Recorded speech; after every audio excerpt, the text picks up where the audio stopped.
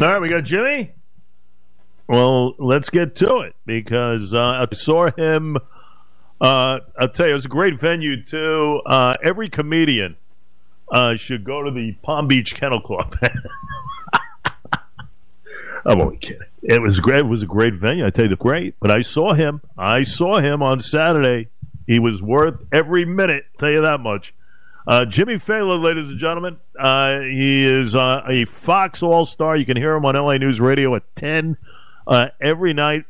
Fox Across America with Jimmy Failla. He's a best-selling author with his book coming out in January. I'll tell you that much. I can't wait for that. He just got off the train, literally. Mr. Jimmy Failla. Sir, welcome.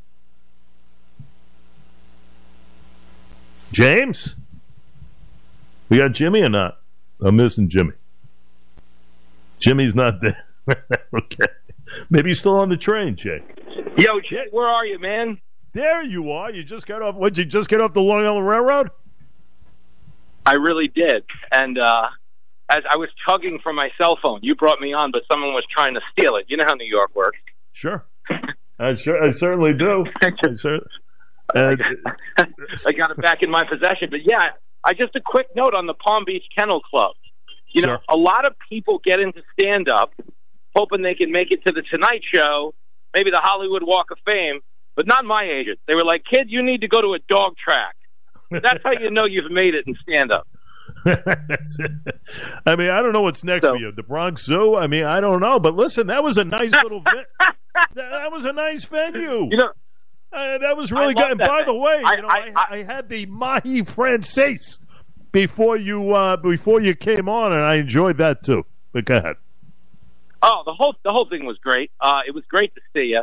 You look like $1 billion as always. I have to tell you, you travel. You have a panache, man. Like I like hanging out with you because I'm learning. Like you really are the Sinatra, and I'm like the Rickles, you know. And I get it. You have that chairman of the board vibe. It classed up my show. People assumed that you owned the venue. I had to dispel that notion, although you might, knowing you. But it was great. You were so spot on. I tell you, man. I was laughing my head off. I kid you not. And you know, Feast of Famine. When I go to shows, you had me rolling, man, rolling. I'm not kidding. Buddy. You had me rolling, and I love what you did at the end. You know, you did a little Q&A regarding Fox and everything else. There was some things I learned about you, too. Oh, yeah. I mean, that's the hook is that, you know, it's kind of like a cabaret act. You get a little stand-up, you get a little audience interaction, and as you can see, do a lot of things on stage that I can't do on TV because we're going into subject matter and I'm using language that would get me shot on the air. But that's the joy of comedy. Like what I explained at the top of the show is that, you know, I am like a feral cat. They've taught me how to live inside a TV empire, you know, but when I do stand-up, that's my chance to sneak out of the house and kill a few birds. So it was exciting to be out there. And, you know, as far as me having you rolling and joke after joke, that's the drug. I can't take credit for that. Well, you know, you did a good job. Now, you know, the thing is, you know what I also like? And it's almost like as a comedian in this day and age, you kind of have to lay it out there by saying, hey, these are just jokes, folks, okay? We got a lot going on in the world. You know, we got to have a little levity, a little break in the action. And I don't hear it that often from comedians, but you kind of set a tone as far as these are just jokes. Let's take it easy, right? That is actually the title of my stand-up special that's coming out on Fox Nation. It's called They're Just Jokes. And the point is, people need to, we kind of like broke our compass in that people started to treat jokes like hate crime. Yeah. And when we did that, when we started to police speech harder than we policed the streets, society has kind of taken a bit of a tumble. So all I'm trying to do is give people perspective. Like I say a lot of things, some people might be offended by it, I don't know. But it's impossible to watch me and not realize I'm coming from a good place.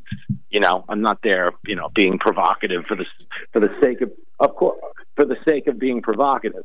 It's more along the lines of people need to get the compass realigned because they don't know. Like, we fight a lot of the wrong battles. I think that's the point.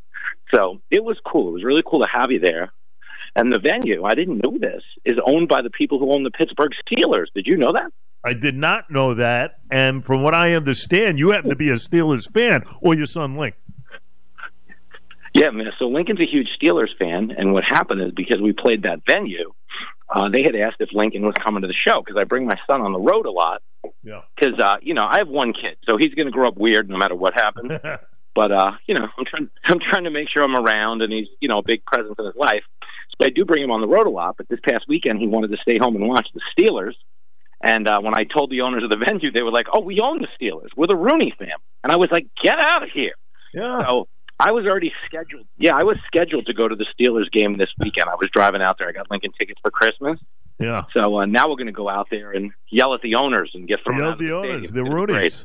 Yeah, and you're right. Now that I think about it, as you walk into the paddock room there, there's a big picture of Art Rooney. So that makes sense now as far as the ownership. So that's an excellent job there.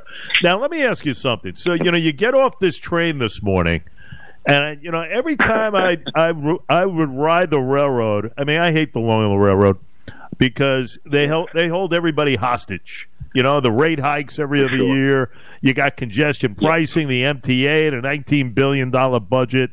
What does that make you feel like when you're riding that train now? Well, the Long Island Railroad is like a thinly veiled dominatrix. It calls you names. It takes your money. It beats you up. It's like you only ride it if you like a good beating. Like, that's what I've decided. Like you said, the price goes up, the quality goes down. Nobody's nice. Actually, I think there's a part of us that likes the beating, and that's why we take it. I don't know what else to say. The pain. We love the pain. You ride the railroad, you don't know what you get. You go into the bathroom, it's potluck. Who knows? But all I know is you are, your bank account is stripped on a monthly basis like a mortgage payment now. But that's a whole nother story. Now, you've got a book coming out, my friend, in the next couple of weeks. Give me the motivation behind the book. Okay, so this book is called Cancel Culture Dictionary, an A to Z guide to winning the war on fun. If people want to buy it, it's at foxnewsbooks.com, foxnewsbooks.com. The whole point of the book is it's not an actual dictionary. If anything, the publishers thought I needed to spend more time reading a dictionary, so they called it that. But it's an A to Z listing of things that have been canceled. I explain how and why, and how none of it actually helps society. Because at the end of the day, everything that we cancel has no impact on anybody's life. Like, to give you an example, in the summer of 2020, when they told you the whole country was racist, they went out and whacked Aunt Jemima. But changing syrup does nothing to boost test scores or lower crime rates. In fact, it took a black family that had been getting royalties for 130 years and screwed them out of money. Exactly. Aunt Jemima, because a bunch of woke white people thought that was equity. So it's basically a manifesto to getting society back to the 1980s. That's what it is. It's a roadmap to get back to the 80s, where we laughed, we realized the country wasn't perfect, but we all understood the whole point of being alive was to have a good time and not spend more energy looking for things to get upset about as opposed to things we enjoy. And that's kind of the hook of the book. And there's an additional bonus to reading it, in that after seeing my writing, you'll walk away thinking you too can get a book deal. Hey, listen, it can happen to anybody, right? I mean, that's really the premise, Mr. Failla. That's really the premise of it all. But now, also, one final thing. Now, you said you're taking a break. You probably deserve it. You're all over the place. But you're not going to do any more stand-up for the next couple of months, right? Yeah, so what happens is my new stand-up special drops January 3rd. On Fox Nation. And once the world has seen that, when I go back out on tour, I want to, you bring a new hour, you bring new material. So basically, between January and March, I got to get up every morning and actually just write my new act and be on TV. I'll be on TV 4 times a day and hosting radio and everything in between. But I just don't have to tour again. And then starting in March, I wind up going, to another 35 cities between the spring and the summer. So it's not exactly slacking off, but I'll have a little more time on my hands to ride that classy railroad we enjoy so much. Now, listen, before I let you go, I'm going to ask you a question regarding Fox because, besides you, one of my favorite people to watch is the judge, Jeanine Pirro. Now, it's interesting. I remember I interviewed her when she was a DA in Westchester, okay? So she has so much energy. I mean, that woman is amazing. God bless her. Give me something regarding Jeanine Pirro we don't know about. Oh, well, I mean, I don't know how much you know about her dogs, but you can't have a conversation with her without her working her dogs into the mix. So I'll tell you a funny story that happened to me and the judge on the 5 last week. I was filling in for Gutfeld on the 5. And the minute we go to commercial, the judge texts me a picture of her dog. It's like a Christmas photo of her dog. So what I did, the other cast members couldn't see what was on my phone. So I just reacted to the text. I go, "Oh, Judge, I got your text. By the way, I did not picture you as a leopard print bikini kind of girl." And everybody died laughing, and she was so embarrassed. She's like, "No, I sent you a." She's like, "I sent you a picture of my dog," and she showed everybody the picture because she was so embarrassed. You can't upset the judge. She will take you out. She is fierce. She is probably packing heat. So I don't really go out of my way to take shots at her because she's awesome. She's brilliant and she is a badass. I truly love working with her.